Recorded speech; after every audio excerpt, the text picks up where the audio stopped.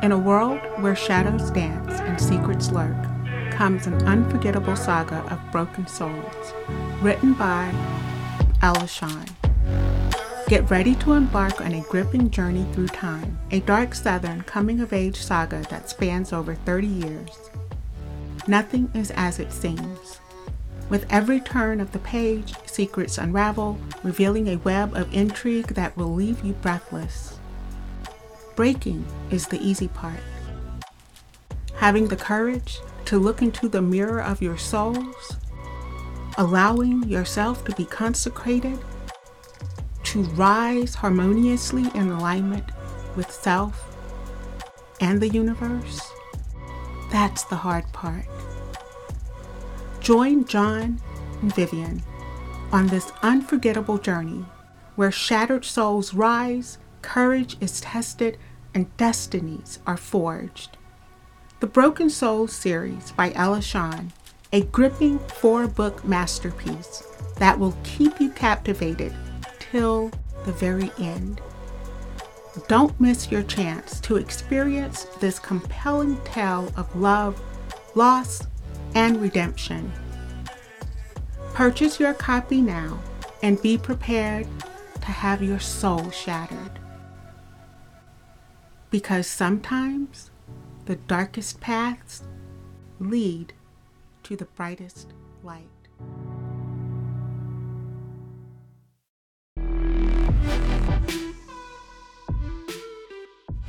Welcome to Black Writer Therapy, a podcast where Black women writers are invited to sit on the proverbial couch, have a cup of tea, and share the stories behind the stories, and what it really takes to write books about Black women in an industry that still prefers white as the default. I'm your host, published author and unlicensed therapist, Alashan. Black Writer Therapy is now in session. Today's session, debut author of The Island Sisters, Mickie Morency, sits with Ella to discuss surviving domestic abuse with the support of true friends. Mickie was born in Haiti and immigrated to the U.S. with her family in the 70s. She currently serves as VP of DEI at Women's Fiction Writers Association, and she lives in Florida with her husband. Ella will see you now.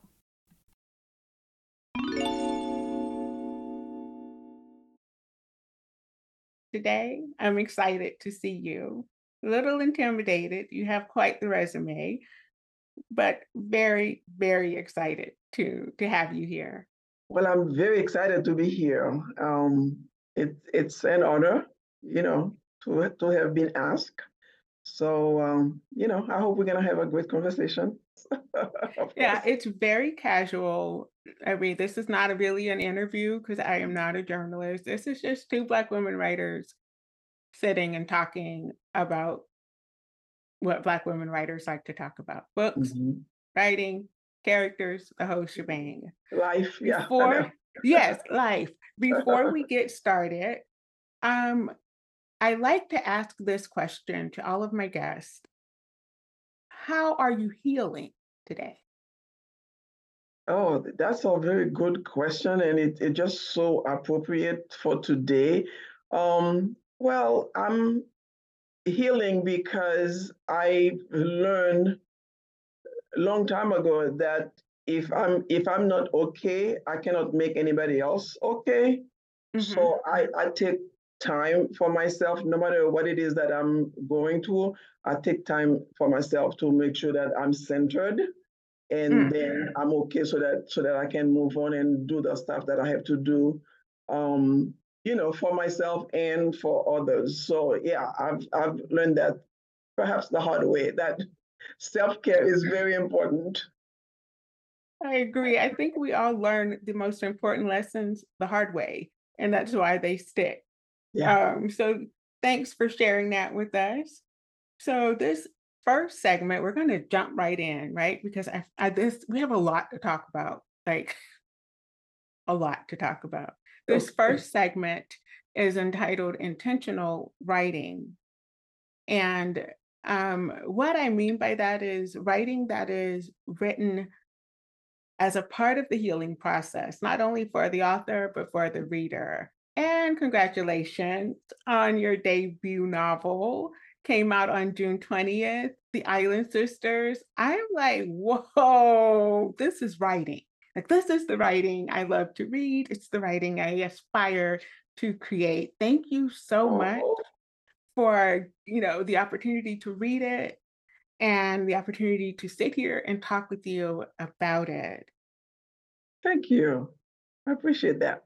I don't even know. I just went like, how did you come up with all of that? I mean, that book was like, I kept waiting for it to give me a break, right? I kept waiting for it to let me go, hmm, a breather. You didn't. You didn't let me take a breath. You didn't let me do anything. I was just sitting there the whole time, sipping air, trying to make it to the next little situation. Like, how? You know How why? did you do Yeah. that? You know why, Ella? It's because the women that I've met, the women that I've worked with, the women that I've known, they didn't get to take a breath for a Oh, long time. So, yeah, I mean, this book, I always tell people it wasn't going to be like a beach read. It wasn't going to be like, oh, let me kick back and read something fun. It's not fun. It's real life. It's a fiction, but it's about the lives of real women, real Black women. I mean, my characters are Black women. They are island women, like I call them, mhm, just like I am. I mean, I was born in Haiti, so I'm an island girl, right? yes, So I actually was very blessed to have been born in a family where all I've known was love. I mean, we didn't have a whole lot, but we had a lot of love. So mhm, I never personally experienced abuse in any form. Um, so, but as a child, even I've witnessed it in my neighborhood growing up as a kid, and mhm, I've always had a sense that this is wrong. Like because like in my culture, children are spanked. I mean, it's just an island thing, right? But I always felt like, wait a minute, one, women should not be hit, you know. right, right, So I grew up with that, and in my little head at the time, I'm like, I'm never gonna let anybody do this to me, right? right, So I mean, I started my career not as an advocate for women, not as a case manager for women, but like in finance. mhm, But that wasn't rewarding to me. So social work became my calling. I mean, that's what I was called to do. To share my story, to share my life with other women. So this book is to pay homage to a lot of mm, women that I've known in real life yes, who have gone through a lot. And so I wanted to write the book to show like all the different faces of abuse, that it's not always where you can see the scars, right? But yes, because it's emotional, it's mental, it's financial, it mhm, takes so many forms. So I want to kind of like, I don't want to say educate, but I want to say this is what I've seen. This is what I've seen in my line of work. This is what I've seen in what that I do. So I want to share that with you so that if you're experiencing it or if you see it, you can recognize what it is. right, right. I love that. I shared a little bit at the beginning of the show before we came on about your bio, and you said that you and your family immigrated here to the States um in the 70s, That's correct. and that you were in Boston. What was that like coming from Haiti to Boston? Well, I mean, talking about culture shock. I almost cannot describe it. You like you have to experience it, but I have this story that I love to share. I mean, when I landed in December in Boston, Uh-huh. I left home. It was like, I don't know, maybe like 90 degrees, right? I'm in a sundress. I'm in a strappy white sandals. And people were like staring at me, and I'm thinking, oh, I must be really cute. That's why they're looking at me. But they probably were thinking, where's that child going? So I landed. Now my parents were already there a year before us, right? Okay. So my parents were waiting for us outside of the door with like coats, and I've never seen a coat before, a winter coat, because we don't have anything like that. And I'm like, what? So I stepped outside of the sliding doors and I went right back in. I'm like, what? What is that? Oh my God.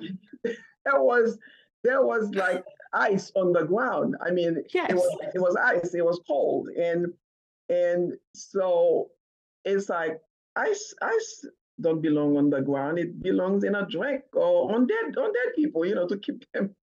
So anyway, that was really quite an experience, and it took me. I mean, personally, it took me a long time to adjust. I was very homesick. I I I, I wanted to go back home, Mm-hmm. but then I was so conflicted because my siblings were here, my parents were here. So my grandma was in Haiti before she came to join us. I mean, it was hard, Ella. I mean, coming from a totally different culture. I mean, everything is so foreign. I mean, starting with the Yeah. language, I did not speak the language, so I learned to You speak English. didn't speak English when you came here. No, Haiti was a French colony, so we Mm-hmm. speak French and we speak Haitian Creole, which is our native language. Okay. So somebody say good morning to me. I'm looking at them like, huh, what? You know. So, Wow. so the first order of things was we all went to school to learn how to speak English. Mm-hmm. And So was that difficult making the transition from like Haitian Creole, or French French. to English? Well, it wasn't easy. It wasn't easy, but it's like once you're living in the environment, you're like Mm-hmm. immersed in it. So of course, I mean, you kind of like almost didn't have a choice. If you're staying, you need to just conform. You need to fit in, right? Right. You need to fit in because my goal for me is like I have to go to school. I have to get a profession. I have to be able to financially take care of myself. Mm-hmm. So the first order of things was I have to learn the language. That's So. so interesting that you say that. I sent my oldest daughter to Brazil for a gap year. It was Mhm, with the program. mhm. And obviously, she did not speak Portuguese. And we're from South Carolina. Mhm. And so, if you don't know anything about South Carolina, one of our slogans is it's famously hot. I mean, we drink the air in the summertime here. Yeah, Okay. That's how hot it is. I So, know. but she went to Brazil for a year Mhm. and she came back completely fluent in Portuguese. She writes it, she reads Yeah, it, she sings yeah, it, she speaks I it, know. and but then she went to Mount Holyoke Oh, in yeah, South Hadley, Massachusetts. I know what that Again, is. we're from South Carolina. She was not prepared. So when you were talking about like your sundress and your scrappy sandals, I was like thinking about my daughter because that first winter she was just like, what is this? I This is know. what is this? It was Yeah, horrible. Yeah, it she was can't wait to get horrible. back Yeah. home. I mean, I spent like almost 10 years there. So, but see, I'm not surprised that your daughter is fluent in the language after a year because once you live in the environment, in that Mhm. ambiance, you are submerged in it, you immerse in it. I mean, that's all you hear. So yeah, I mean, after 6 months, I was able to go to high school and kind of like picked up and went to college from there. And So now it's kind of ironic because English has kind of become more like my second language and has moved French down to my third. Whereas, I mean, French was definitely my second language. I mean, Creole will always be my first language, but yeah, so because I've been here long enough that I mean, I still read in French, I still speak French like I was in France, and um, after like a day or so, it's like, oh my God, it's kind of like all flowing back. So because when a language is not your native tongue, I mean, if you don't practice it after like a certain period of time, you kind of like get rusty. So you have to kind of like go back to it. Whereas I will always speak Creole, because that's my native tongue. That was my first language. So, yeah. Cool. Okay. So I can't, like, I read the book, and that was like, again, when you said these women didn't catch a breath, I was like, you are forcing, like, if you're reading this book, you are going to walk in their shoes.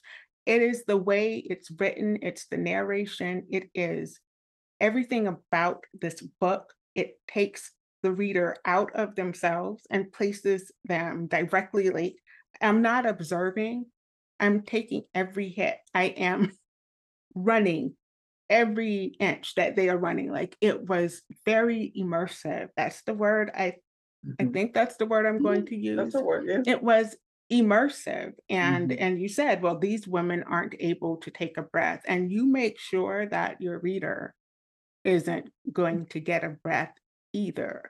And like, okay, that's a skill. That's not even like, no one teaches that. No one says, hey, this is how you do. Like, how did you get to that place where you were like, I'm going to just make this experience? Yeah. Well, I want to say that it was planned, but I think that's just the way that I write. Mm, And again, because I write even all my short stories, it's always about somebody trying to overcome something because it seems like my whole life is about overcoming things. I yes. mean, even in my personal life, it's like it's like overcoming when I was growing up in Haiti as a child, it was, overcoming poverty, okay, overcoming I mean, maybe not having 3 meals every day, overcoming waiting to get a pair of shoes. And then Mhm. I came here and I'm overcoming a whole lot of different things Exactly. because you have to understand that I came from an all Black country. All my teachers were Black. Everybody in a position of power is a Black person. And then all of a sudden I came here and I'm not seeing that. Oh, And yeah. it was like very jarring to me. So I'm trying to overcome that.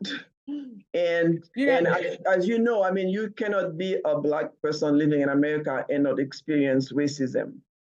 So exactly. I have experienced it, and I've also experienced a different aspect of it as an immigrant. I mean, you are looked at in such a different light.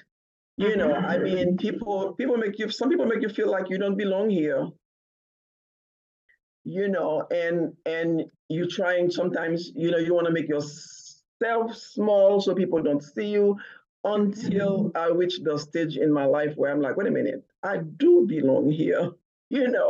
So, and I'm going to take space, right? I'm going to take space to do what I need to do.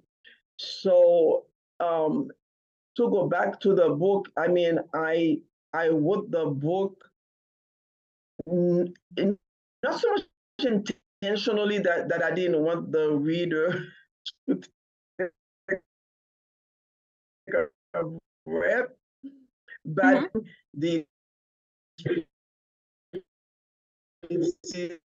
of some of these women Okay, hold on, because you're breaking up just a little bit. that I knew. Some of them. Okay, is that better? My Wait, internet, yeah. let me see. Okay, yeah. Okay. So, I mean, I guess I'm thinking, the reader can take a break by closing the book and say, okay, I'm going to come back to it later or tomorrow. But the characters don't have that opportunity. No. They have to every day deal with the situation until they find the strength, the courage, the will, and to get out. I'm going to Which, say like how interesting it is because I've spoken to several Black women writers and I'll continue to speak with Black women writers because that's what this podcast is all about. And I find that we all have this shared sense of urgency, this shared sense of allowing the reader to become like a part of, as opposed to allowing them to just stay apart from what's happening in our books. And you hit the nail on the head when you said, well, I've always had to overcome. I've always had to do this, is that, and the third. And I think as a Black woman who's writing our stories, it's inevitable that we pull people in to this experience because, I mean, if they knew the truth of what it is to be a Black woman anywhere in the world, then perhaps they would, I don't know. I don't know what the whole purpose is, but I know I write very similarly. And all the other Black women writers that I read, it's like you're in there. Yes. And you can't, you can shut the book, but you're still in there. There's one author that I read, Catherine Adele West, and she wrote Saving Ruby King and The Two Lives of Sarah. And I'm reading her books. I'm like, oh my God, these are my books. These are my stories. I mean, these are Black women going through like some serious hardship and trying to overcome. So yeah, I mean, we do project our own personal experience, our lived experiences, into what we write. So, because I was gonna say, even like short stories that I've written, I mean, they would portray, characters. Whether it's Black female or Black male, I mean, they're always working towards something. They're always struggling. And I remember this quote that I read from Octavia Butler, and that stays with me. I'm paraphrasing, but she said, I don't write about heroes. I write about people who struggle and sometimes prevail.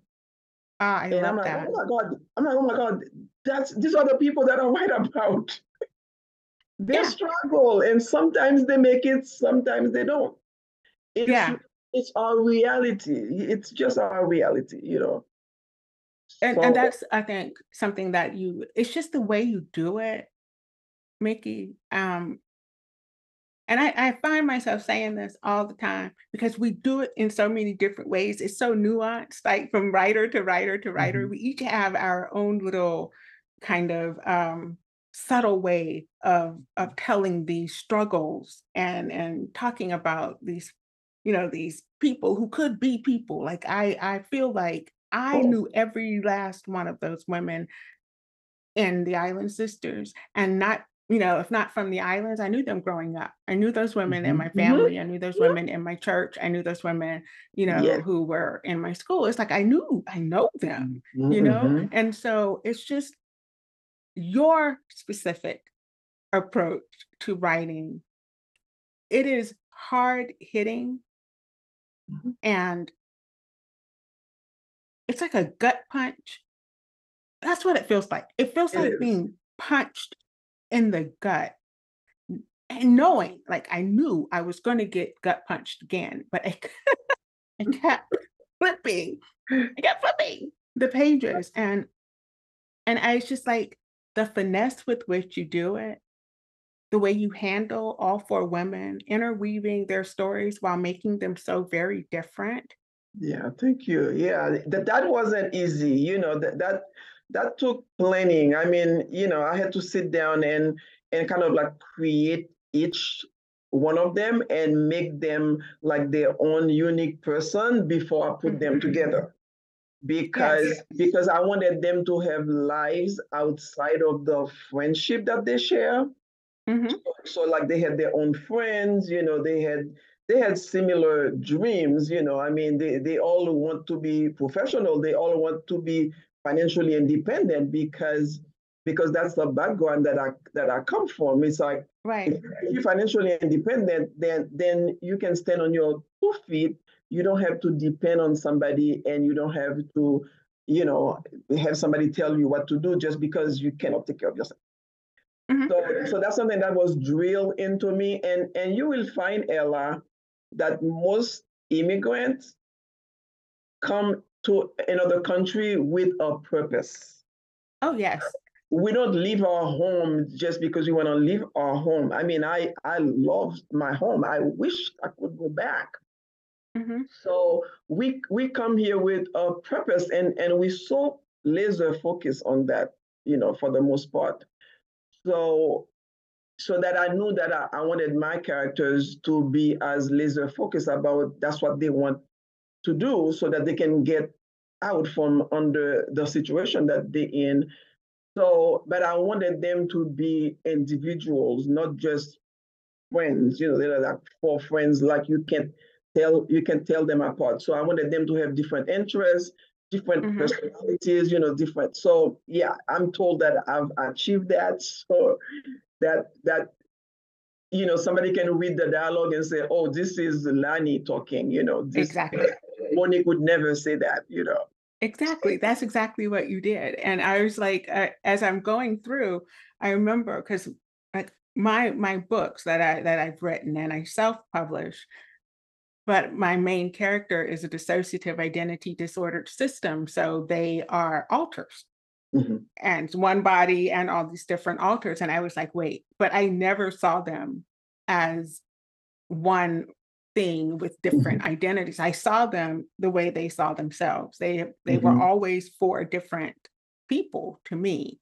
And mhm, so that's why I was like, wait a minute, this, it reads familiar, but not familiar because it was a completely mhm, different situation, but a very similar technique where you just kind of like you didn't have to do a lot of physical descriptions. In fact, you didn't do a lot of mhm, physical descriptions, mhm. but in my mind, I knew exactly what Monique looked like. Because I, I I wanted the reader to do that.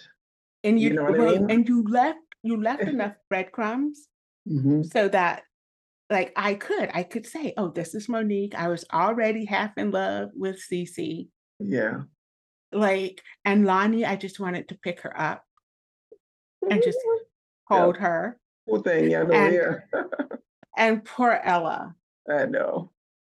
Oh my gosh. I am not talking about Ella in this situation. Yeah, I know. Let's not. I'm not, but she was beautiful in my mind, inside and out. Mhm. And it just so we're not gonna talk about I Ella. know. Okay. I know. Anyway, moving on. So tell me something. When you wrote this book, you said that it was like I wanted to pay, homage to the women that I worked with and that I helped and that you're probably continuing to help. And in doing so, because and I'm just gonna put this out here, I taught for 13 and a half years prior to developing, lupus, and so I was a high school English teacher, and I Mm. worked with the students who were considered at risk, right? Mhm. All the brown, black, and poor kids, that's who I worked with, Oh, and yeah. they had the most horrific stories. I've had parents Mhm. arrested for, sexual assault of their own kid. It's horrible. And when they trust someone and they know that someone cares, then they give it all to you. And so when I wrote the Broken Soul series, it wasn't my story, but I needed somewhere to put all of that. It was like vicarious trauma, and Mhm. it was on me and in me, and I was like, I can't move into where I want to be as a writer until I purge. Like, I needed to get it off and out of me. So, in any way, was writing The Island Sisters cathartic for you in that same way that writing my Broken Soul series was cathartic for me? Yes, actually, it was, Ella, because the idea for the book came, I have to tell you, from a phone call, even though I had all this um, experience with working with women and helping them. But I received a phone call from a friend whose marriage was very toxic. Mhm, And she called me that day and she told me that she was diagnosed with breast cancer. mm, And she followed that with, I think he's killing me, not with his hand with a gun, but with all the trauma and the pain and the fear, and it's just attacking my immune system. And I was so sad after I hang up the phone with her. And so I usually I journal, which is a great outlet for me. Even when I was a kid, I would mhm, write my feelings down on paper. So that day I jumped on my laptop and I started writing about what I knew about her, and her marriage of 20 something years, which in my personal opinion, I felt she should have left long time. But sometimes people, I mean, if you're not walking in people's shoes, you don't know. Because I used to exactly. say, Ella, I mean, why do women stay in abusive relationship until I Mhm, started working with them? And when I started working with them, it's because they had already left. Because I was case managing at a long-term transitional housing. So these mhm, women had left. And so they would share with me the length of time, I mean, the years it took them to finally find the courage, to live with their children.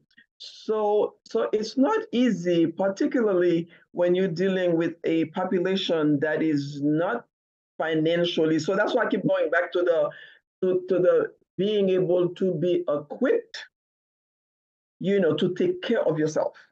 mhm, And so that your partner knows that she can leave. She doesn't really need me to keep a roof mhm, over her head. She won't be living under a bridge. mhm, So that's why I encourage women to go get a skills, get something, work so that you can be financially independent. I mean, you may not be able to afford a mansion, but you can rent yourself a one-bedroom apartment, and yeah, you don't have to stay. So I started writing that day because I was so sad. I was boo boo crying when she told me, and then I was sharing that with my husband when he came home, and he said, don't you see a pattern? Because before that, I had another friend who actually had cancer and had lived under very stressful situation. So mhm, I'm like, what? I think I need to write that story. I need to put all these stories together and write a book that will show like all the different faces of abuse, and also show that abuse doesn't just happen to a certain segment of society. It's exactly. pervasive. I mean, it happens to rich people. It happens to people from every race and Mhm, ethnicity. So it's kind of like a equal opportunity for everybody. I mean, I don't want to say woman because there's statistic that some men are abused as well. So yeah, I mean, it can happen in any society, any household, any neighborhood. So I want people to understand that you can be from a very wealthy family and you can experience abuse, just like, I mean, somebody who who you know doesn't have the means to Right. just pack and leave and start a new life, because it takes a lot to do that. It takes a Yeah, lot. it does. It does. I was, like with Lonnie, just that whole situation with her, it was so disturbing, Hmm. um, and painful. Like I didn't you the fact that you like present this whole situation from like so many different time periods, and then it's like once you share the beginning of that relationship, I was like literally in my bed in the fetal position, Hmm. rocking and crying because I was like, she had no idea what was happening. No, She no. had no idea someone had taken the cross of Jesus and wrung it around her neck and made a noose from it, and she had no Yes. idea what was happening. And I was like Yeah. thinking, And I didn't know Kevin absolutely. was like that old. So what's happening? That broke my heart Yeah. for her. And that's like And I just wanted to hug and her. I know, and you notice, I mean, what kept her in her case, it's her culture, her belief, and Yes. he plays on that. He used that. I mean, the abuser is always going to use like your weakest link, right? I mean, Right. the one thing that he or she knows that you're not going to cross because you believe in that, it's been ingrained in you. Mhm. So it takes a lot of work. It takes a lot of work, for people to start thinking differently, for people to give themselves permission, you know, to think Yeah. differently, to say, wait a minute, I mean, I can still believe, I can still serve God or Allah or, whoever you worship, and Mhm. still, not sacrifice myself, in Yeah. the process. There Yeah. ought to be a balance. So yeah, I kind of like wanted to show that. You did it. You you did that. You showed it and you hadn't told us anything in this book. That's what I'm going to say. No one is telling anything in this book. You are showing everything you want the reader to learn. Did you find some sense of healing in the writing? Did you feel like when you were done, did you feel like you could take a breath Mhm. from from all the women that you have helped and all the stories that you have stored up inside? Like once you had it and it was like, did you feel like, okay, wait, I can kind of take a breath now? Yeah. Actually, after each scene that's really hard that I had to write, showing what this character is experiencing at this time, it was very hard for me. I mean, I felt anger as I'm writing. I felt Hmm. anger. I felt sadness. I wanted to hit somebody too, right? I mean, so yes, I mean, I experienced it, and I think I read somewhere. This is, as a writer, that's when you've hit it right, when you actually feel the feeling as you're writing it. Yes. Yes. Yeah. So, And I could tell because your feeling gave the tone and it affected my mood. So it was it's a full circle. yeah, You so did I it. find myself like after that scene you just mentioned, that scene with Lani, when I Mhm. went back to her, I mean, yeah, I had to stop away from the laptop and say, okay, I'm done for today. I Yes. because I had the scene in my head, because I wanted to show how it started for her, and how she gets so entangled, and then her, culture belief or whatever kind of like kept her in until it whatever.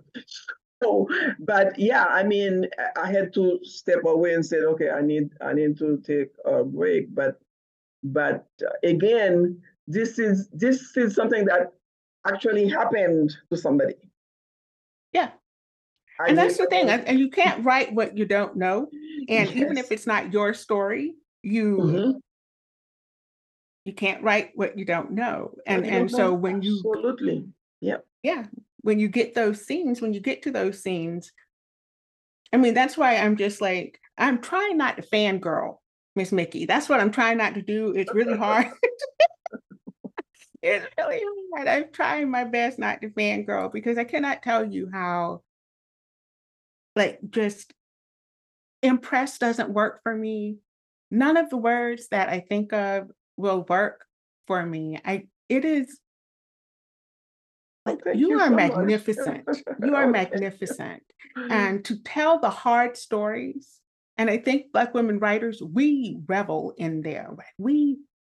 That's our wheelhouse, telling those hard truths and not holding punches, not trying to sugarcoat it, not fading to black. Nope, this is how it was. Mhm. I mean, I hear my characters, they're like, girl, I didn't say that. I said this, and this is how I want it on the paper. Make it look like that. And so it's Yeah. hard. And like you just want to throw the whole laptop away Mhm. because it is visceral. It's personal because it wasn't me, but I know who that Yes. happened to. Absolutely. And as a woman, as a sister, as a friend, I mean, it's like, how could you possibly read this and not feel a certain way about these characters, because like I said, you may not personally experience it, but I think we all know Ella, somebody who Yes. had experienced abuse either as a child or as an adult, in a romantic relationship. Hmm. So we all know somebody. I mean, and we may be living with people that are so ashamed of what they're going through that they can't talk about it. Hmm. So I kind of like want people to like recognize the signs, you know I mean, like, if you have a friend and all of a sudden, I mean, she's not calling you, she's not getting together, and she used to do that, and something is not well going at home. I mean, it could be her partner pulling her away, isolating her, so Hmm. that they really can keep control, and you as a friend need to kind of like check on them. Yeah. Yeah, And, check and on I them. think that the book is more, I mean, we've been talking about like the really hard hitting abuse that you tackle and the way in which you do it. And it was, but the book is so much more about friendship. I hate to stop right here, but we got to pay the bills. We'll be back after this message. 27%. Any guesses what that number means? Is it the number of people in the US that listen to podcasts? Actually, that number is 24%. Well, in 2017, that number has increased exponentially up to 64% in March of 2023. Podcasting continues to be on the rise. It is the place to be. Only 27% of podcasts are hosted by women. Only 27%. Are you as shocked as I was? Just think of all the voices we are missing. Is your voice one of those? Is there a topic you keep thinking about? A message needs to be shared?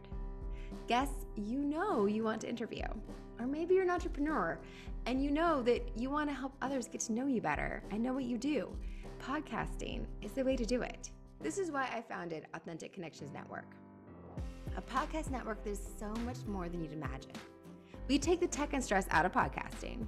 We give you the power of a network, the power of community, of of education around podcasting, of coaching, individualized supports, and all the other incredible women breaking through and changing the landscape of podcasting. Isn't it time you realize your dream? We believe strongly in our creators. We believe in Ella Sean and in Black Writers Therapy. There are conversations that need to happen, stories that need to be told. An Authentic Connection Network is the place for them. Follow us on Instagram at 37 by 27. Comment the word amplify on any of our posts or DM it if that feels better to you.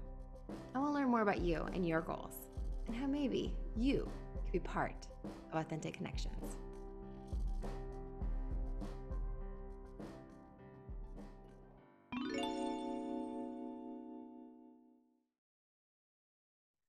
Like, I think, and I don't know, maybe it's me, right? It might be me, but it's so hard to find women with whom you can be 100% you and vulnerable and courageous And if you do find it, cherish it.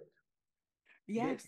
Because I have a couple of friends like that I can be me, I can be vulnerable, I can talk to them about anything.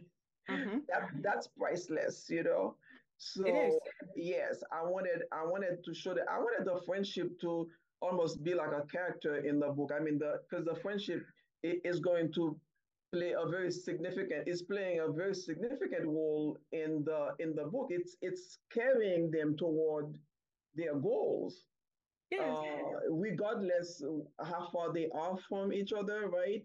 And it's so funny. The thing with the bracelet is, you know, people would ask me, I mean, did you like plan the bracelets? Because the bracelets are like so significant in the book, in the story. I said, no, I was actually writing the draft, and then it was Christmas, and it's like almost like a voice, like one of the characters said, oh, we should open gifts. We should be opening gifts, you know?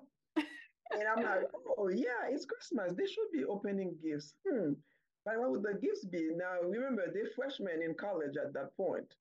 So they don't have any money. Well, except for the one character who's from a very wealthy family. And right. So she's like, oh, I know. I think we should all wear identical, whatever, bracelets. So I mean, I wasn't planning. It was like a spur of the moment. I was like, okay, yeah, that makes sense, you know. Those bracelets were life.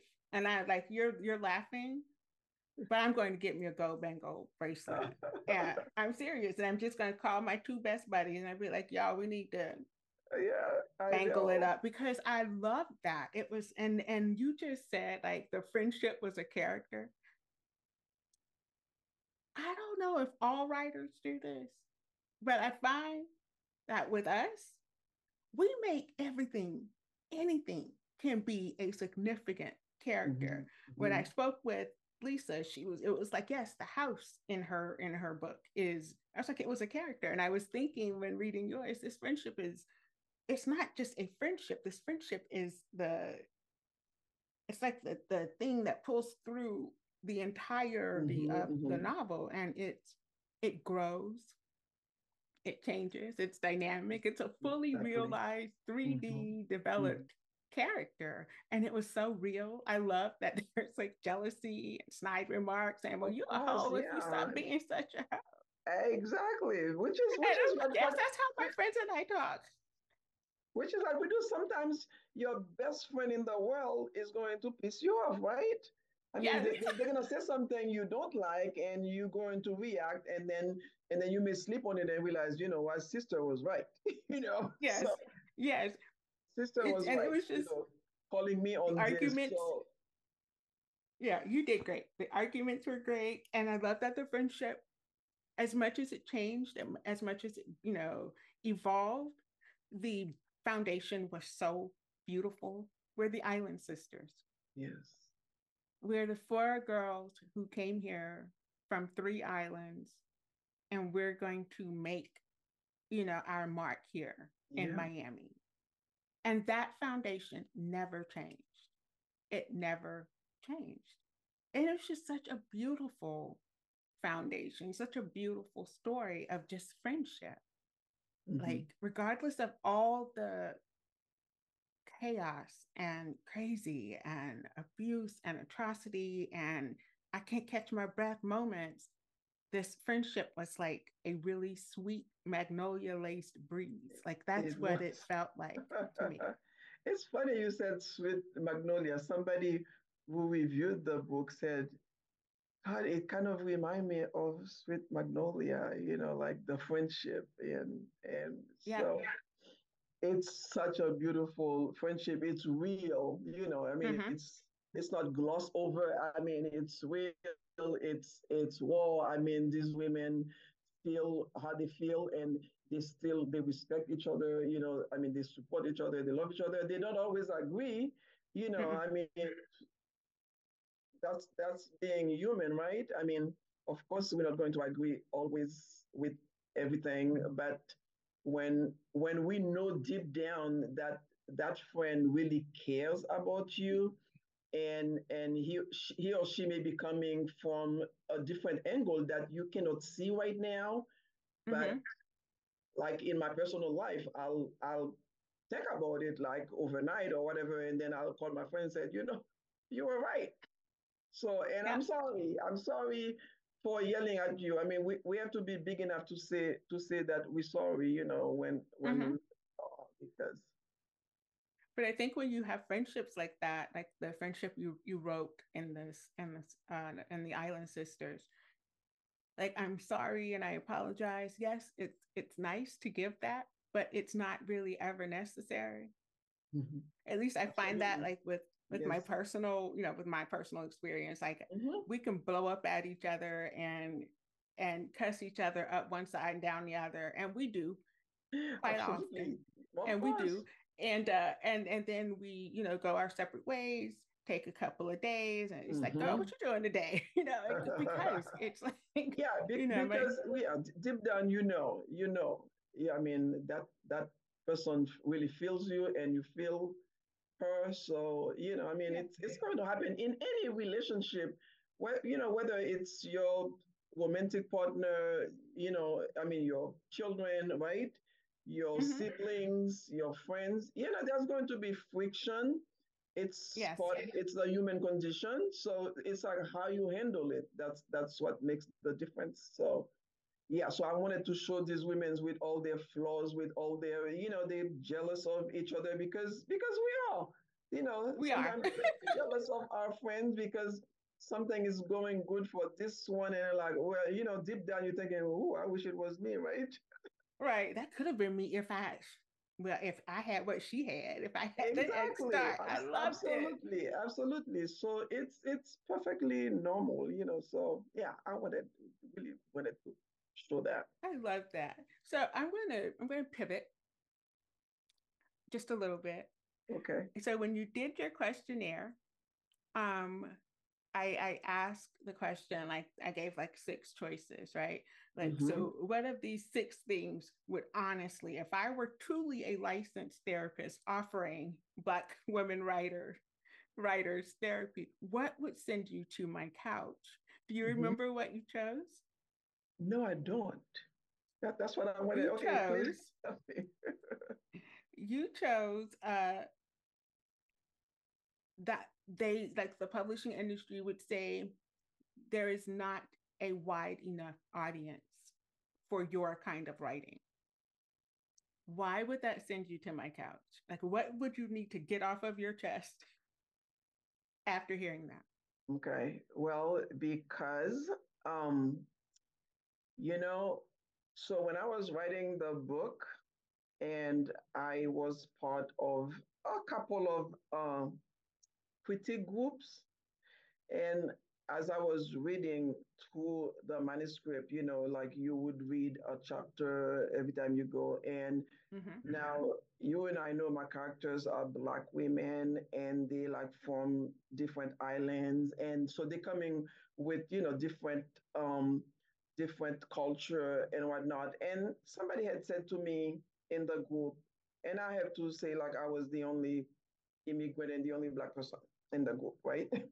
And somebody said to me one time, I mean, so who did you write that book for? And I'm like, what do you mean? I'm writing the book for readers, not Black readers, female readers, immigrant readers, for readers.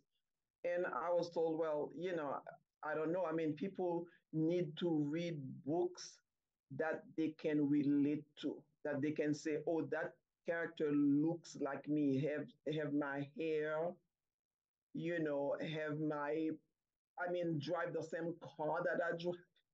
Honest to The God. audacity. And then I was thinking to myself, oh, shoot. I mean, how many Haitian people from St. Thomas do I know that are going to be reading my book? Oh, my goodness gracious. I mean, nobody's going to read my book. So not enough people are going to read my book. So, yeah, I mean, this whole movement, Ella, with we need diverse book. I think it was just about due, right?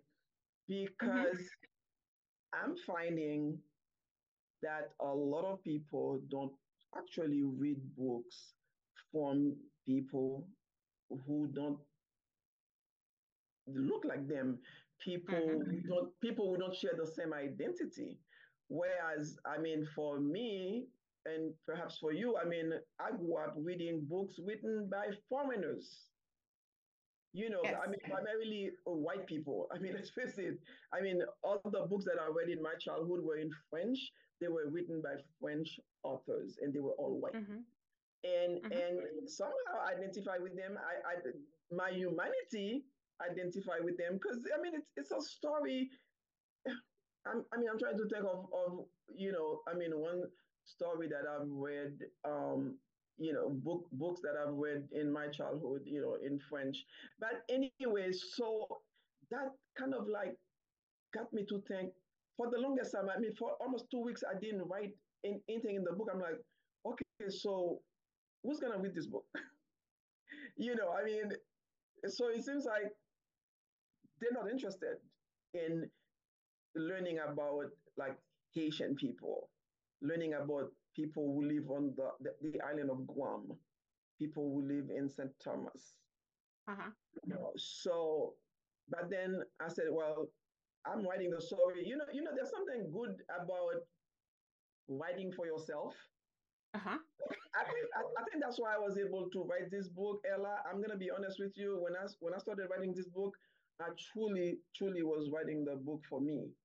And I Yeah. think it gives me the permission and the freedom to just write and not be too concerned about whether or not people are going to be disturbed by the book, people are going to not like it. I'm like, whatever. I mean, I want to write this the way that I want to write it, the way that I've experienced these stories by listening to these women, by Mm-hmm. knowing, by so yeah. I mean, there was a certain freedom in that, so I wasn't too like concerned. So when I got my publisher, I was very very scared that they're going to say, oh well, you need to like tone it down. Oh, we don't like the ending. You need to change the ending.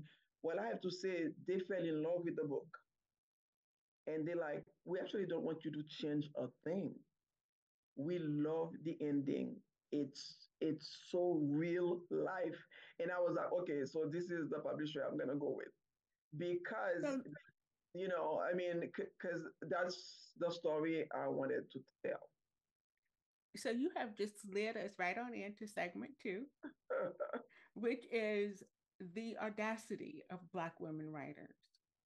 Because we have to have a level of audacity that surpasses Absolutely, yeah, understanding to even say, I am going to be a writer in this climate. And I'm not just talking about America, but the publishing industry the world over. yes, It's still absolutely, stuck on white. And yes, like when you were talking about your critique groups, I was sitting here like, girl, shut up, don't say yeah, anything, don't interrupt. Because that's, like, I yeah, think that very well may be mm-hmm, every Black writer who belongs to a writing association, yeah, because there are not a lot of us in the writing associations, first and foremost. And like you, yeah, I'm the only Black one in mm-hmm, two critique groups. And I yeah, get the same kind of like, I want to, but it's so, And And I people just cannot got, critique, yeah, and people cannot critique your work because they've never read anything like that. Let me give you another example in another critique group that I was in. Now, since you've read the book, you know that one of the characters is from a very wealthy Haitian family, right? You know what he said to me? He said, this is not believable. Where does she get the money to be flying on a plane like all the time? I said, excuse me. So you assuming that every Haitian person is poor. It's like the person you see the 2-second clip on television showing you the children dying of hunger. Well, I have news for you, honey. That's not Haiti. So you see the mentality is like I don't know. I mean, exactly, it's like, don't you want to read something from and somebody learn. so that you can see, oh my God, yeah. I mean, there is another Haiti. There is a totally different part of Haiti that has never been talked about, never been shown on television. People with a lot of money, people who fly to Miami to get a facial and a massage. Okay. Hmm. Hmm. So, but you don't want to learn that because that's not your world. I mean, you know. It doesn't fit the narrative. It doesn't fit the narrative that they want to present. And I find that, like, you, I will read anything, um, because I just enjoy reading. Yeah. And, as far as relatability, like, I don't have to necessarily relate to your characters to relate to the situations that your characters are Absolutely. I mean, dealing with. I said we But all human being, right? I mean, that's how could debatable. yeah, that's like for example, I mean, I read books from Muslim authors. I read books from um I mean, LGBTQ, Hmm. writers community because I want to know. Yeah. I want to know, and I totally relate because it's a human story. It's not a story about a Muslim person. It's a story about somebody who happens to be Muslim, but Right. who's undergoing like life, who's living life just like a Christian person would, just like an atheist person would. So I mean, I identified with the humanity in people, Hmm. everybody. Right. So yeah, I mean, when somebody said to you again, if I was on your couch, I would be talking about like when somebody said to you, why you still reading about the women doing the hair? Like, and I'm like, okay, see, because you've never read books with Black characters in them, because you cannot have a book with 4 Black women that hair is not gonna come up, right? Exactly. Exactly. We're going to talk about our hair. Like, girl, I gotta press my hair. Okay, back then I gotta press my hair, I gotta braid my hair, whatever. Look, I knew So everything that was going on when you talked about those Marcells. My ears started burning because my mom and her, like, that's a shared experience. it is. It It is. doesn't matter where you are. I If you know. Black, that's a shared experience. Absolutely. But I mean, if you're not a Black woman, wouldn't you want to know that? I would. I would. Yeah. I would find it very interesting that, Mm-hmm. you know, Mm-hmm. anything outside of myself, I find interesting because, like, Absolutely. Yes. that's just more knowledge, more Yeah. opportunities to learn. But Mm-hmm. again, I think the difference is, Mickie, that we are not, we don't place ourselves outside of diverse communities. Like, we don't consider like a diverse community to be everyone except Mm-hmm. us. Yeah. And I think when when people of color, BIPOC folk, people that call marginalized people, whatever they're calling us these days, Mm-hmm. when we are around mainstream writers, and I Mm-hmm. say that with quotes, when we're Sure. around white writers and we're like, hey, give me some solid feedback, and they can't, it's not because they can't critique the writing, it's just they Mm-hmm. don't know enough about The experience. the Yeah. No. culture The culture. and the Yes. experience to actually understand the writing. At least that's what I've found. It's true. It's absolutely true. Yes. Yeah. And they don't have to pay attention to our experiences. However, I can tell you pretty much everything about the white American experience, because if I don't, then I'm not safe. Exactly. So, yeah.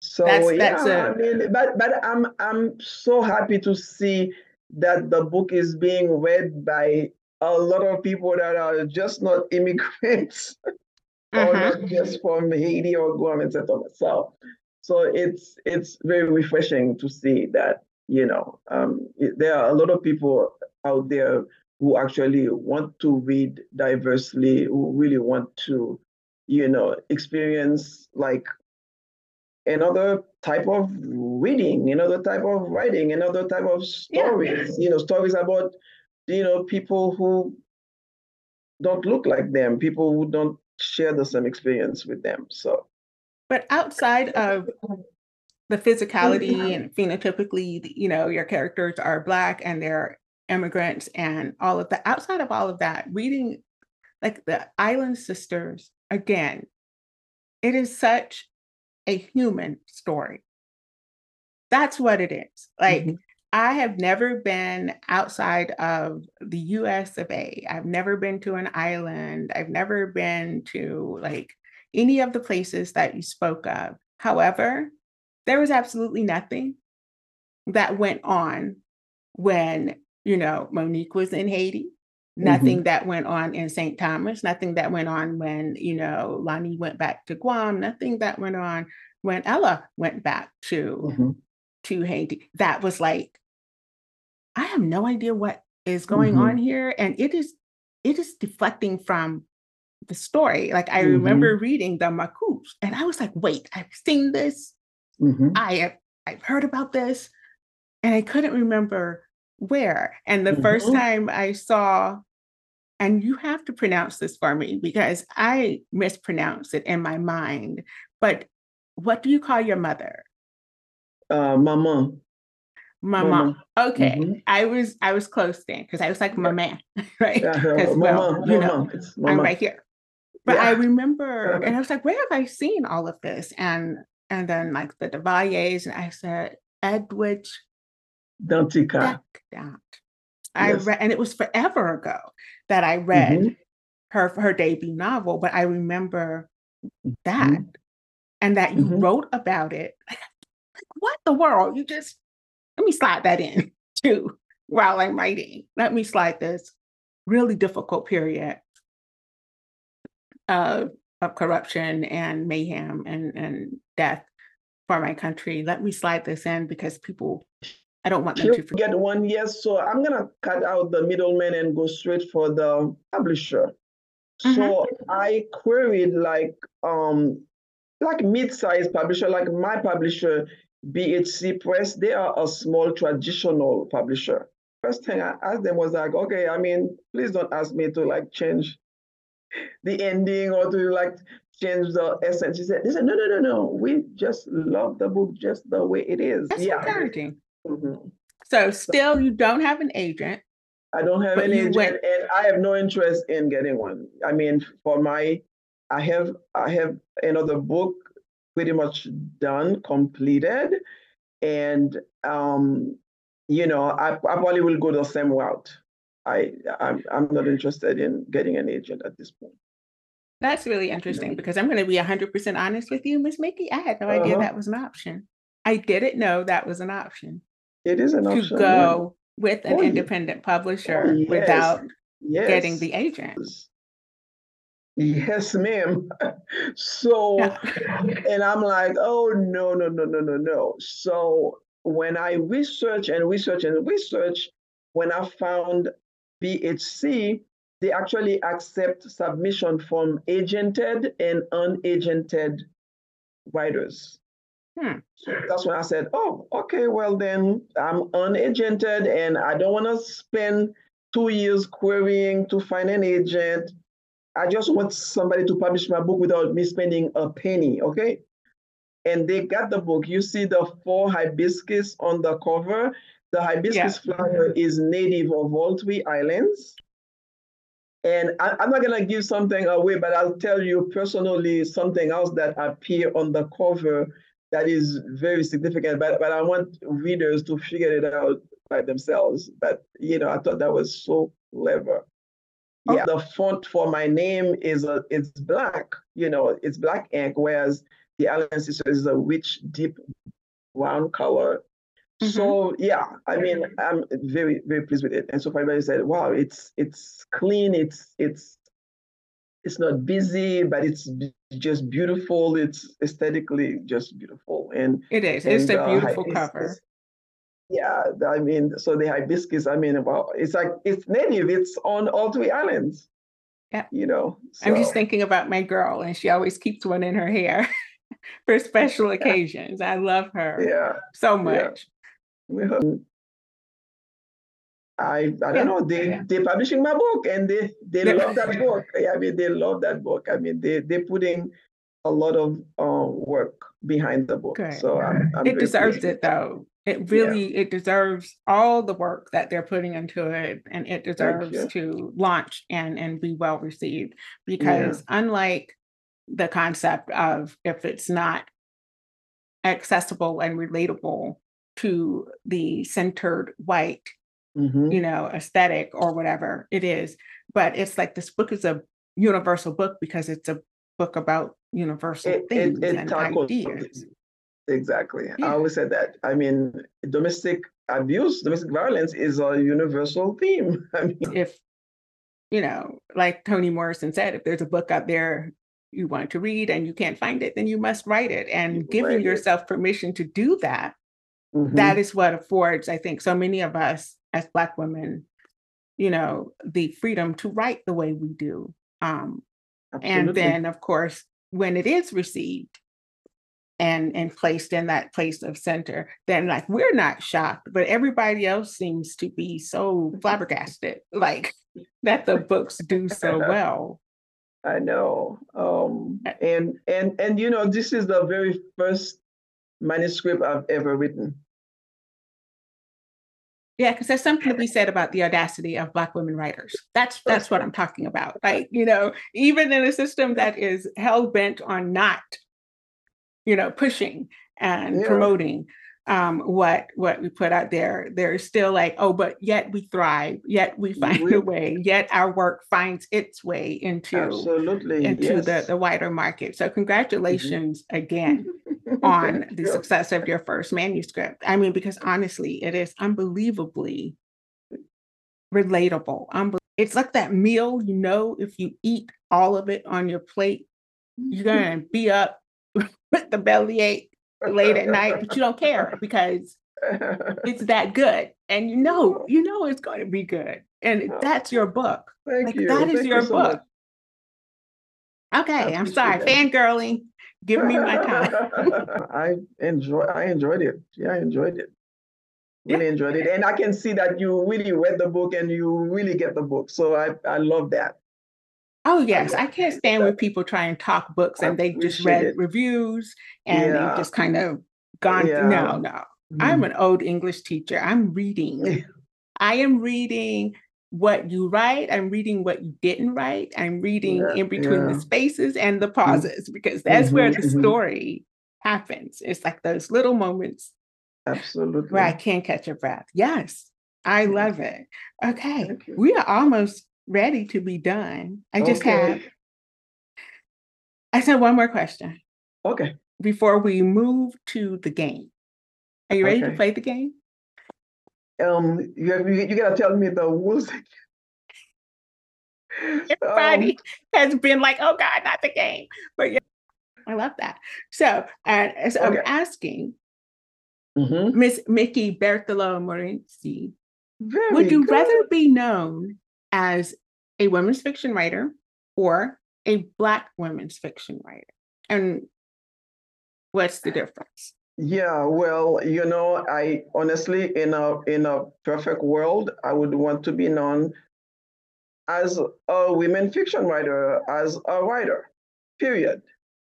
there's no need to put another qualifier in front of it, like because we don't say, so and so is a Hispanic writer. I don't think I've ever heard that, or so and so is a gay writer. So and so is a Muslim writer. So and so is a white writer. Yeah, I mean, I don't think, because I think by putting that in front of it, why don't you let somebody pick up the book and read it just because, oh, I love women fiction, right?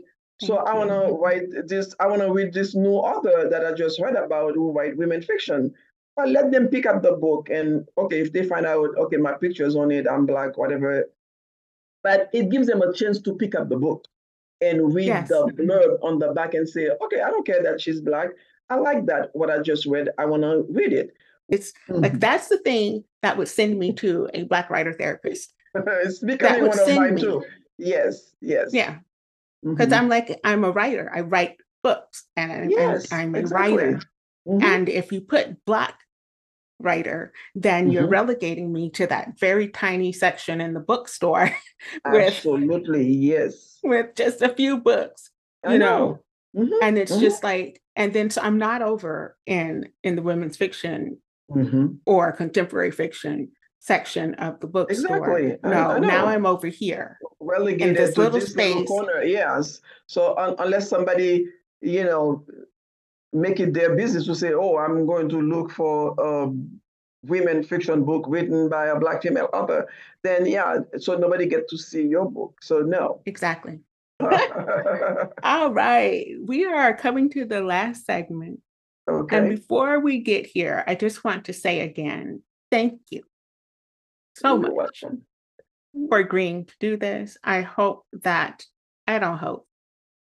time for hope. I know that the Island Sisters is going to garner as much success as it deserves, as you deserve, and that it will be well read and centered, because it is that book. We'll be done shortly. It's 5 words, and you give me basically an anecdote, just a quick little 2-sentence anecdote. And it's either #bookish, so it's about books, or #writer's life, or #writing while Black.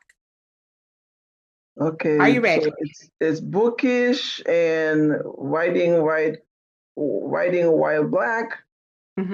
So do I say the hashtag after the sentence? Yes. Okay, so bookish, writing while Black. What's the other one? Writer's life. Writer's life. Oh yeah. Okay. Yes. Okay. Your first word is sexiest. Sexiest? Yes, ma'am. Okay.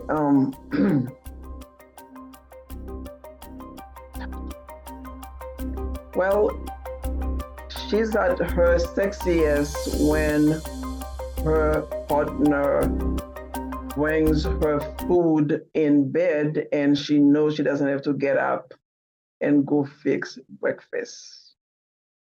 Is this one of the characters? That's writer's life. I'll drink to that. Not personal, actually. My word. All right. Theme.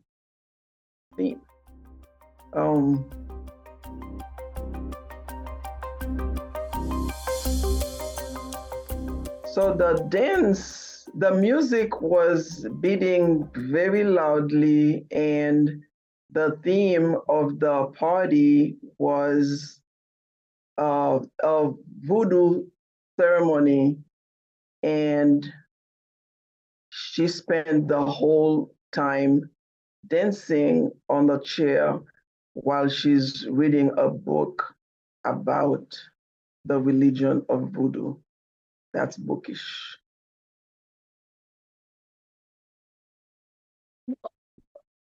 Wait, you cannot just do this to me. Is this something you're writing now? No. No, this is just popping in my head right now. I mean, omission.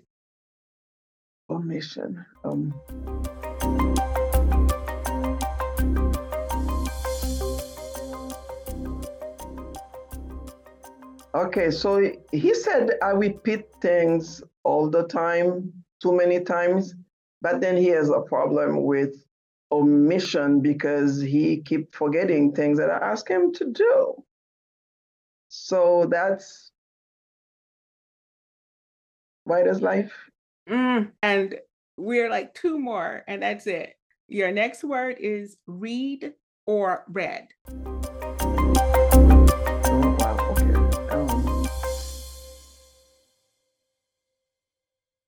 Well, my girlfriend Marie said that I read too much into everything that she said that has to do with her sex life.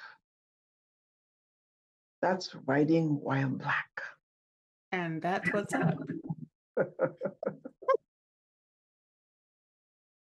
last word is yielding. Yielding? Mm-hmm. Okay.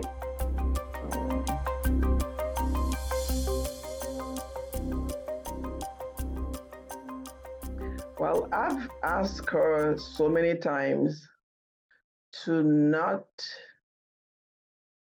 keep everything inside, that yielding to the force of nature sometimes sets you free.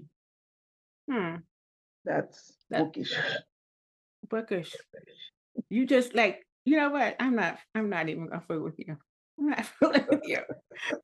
Thank you. You did a really good job with that. Like no one's ever played the game like this. So it was kind of interesting and cool. Thank you.